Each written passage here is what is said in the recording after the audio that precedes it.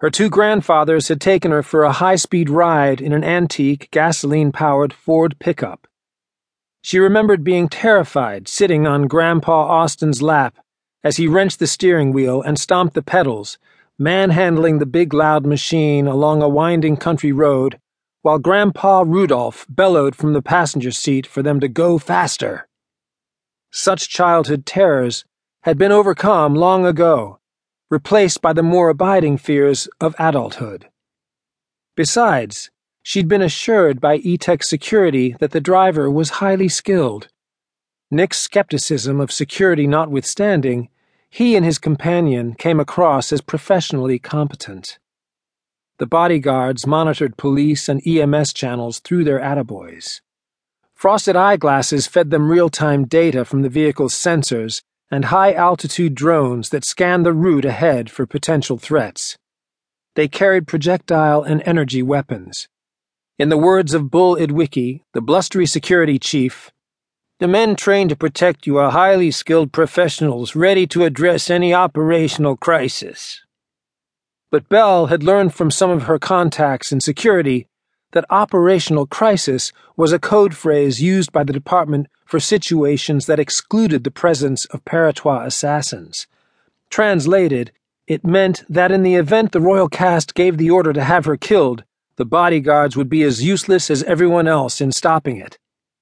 We have to do something about that. She wasn't thinking specifically about the attack on headquarters.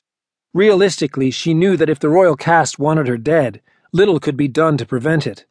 Assassinations, Pa killings in Nick's parlance, as well as Ma attacks, such as the biotoxin that had devastated Quezon City, were nearly impossible to prevent.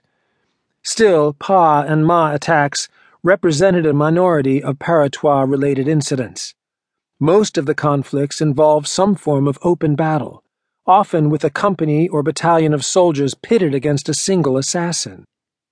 Such firefights inevitably resulted in a terrible loss of human life, and even then, the Paratois usually escaped.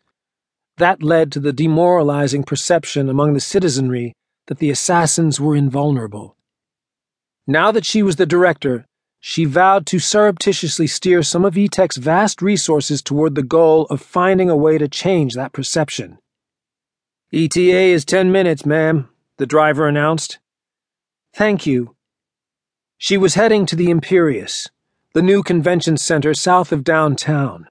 The E-Tech fundraiser, aimed at soliciting new patrons, had been planned months before Director Witherstone's assassination.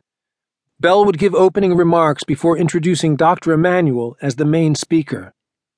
She should be using the ride to fine-tune those remarks, yet she found her thoughts again turning to this morning's encounter with Nick. What he'd revealed had extraordinary ramifications. She still found it difficult to accept that the Royals wanted her running E-Tech. If true, she couldn't fathom their reasoning. Even more disturbing was that the Ash-Ok apparently could function as two individuals rather than just halves of a single person. But most surprising of all were the annoying notions churning through her since seeing Nick. Notions that had nothing whatsoever to do with her advancement or Paratois assassins. He didn't compliment me on my attire. In preparation for their meeting, she'd worn the only A-line brocade dress she owned. She'd also donned a pair of slingback high heels. They were the same type of shoes she'd worn the day of the attack, and which had earned his praise as she huddled in the closet. But he didn't utter a single compliment, not a word. That she was dwelling on such things was absurd.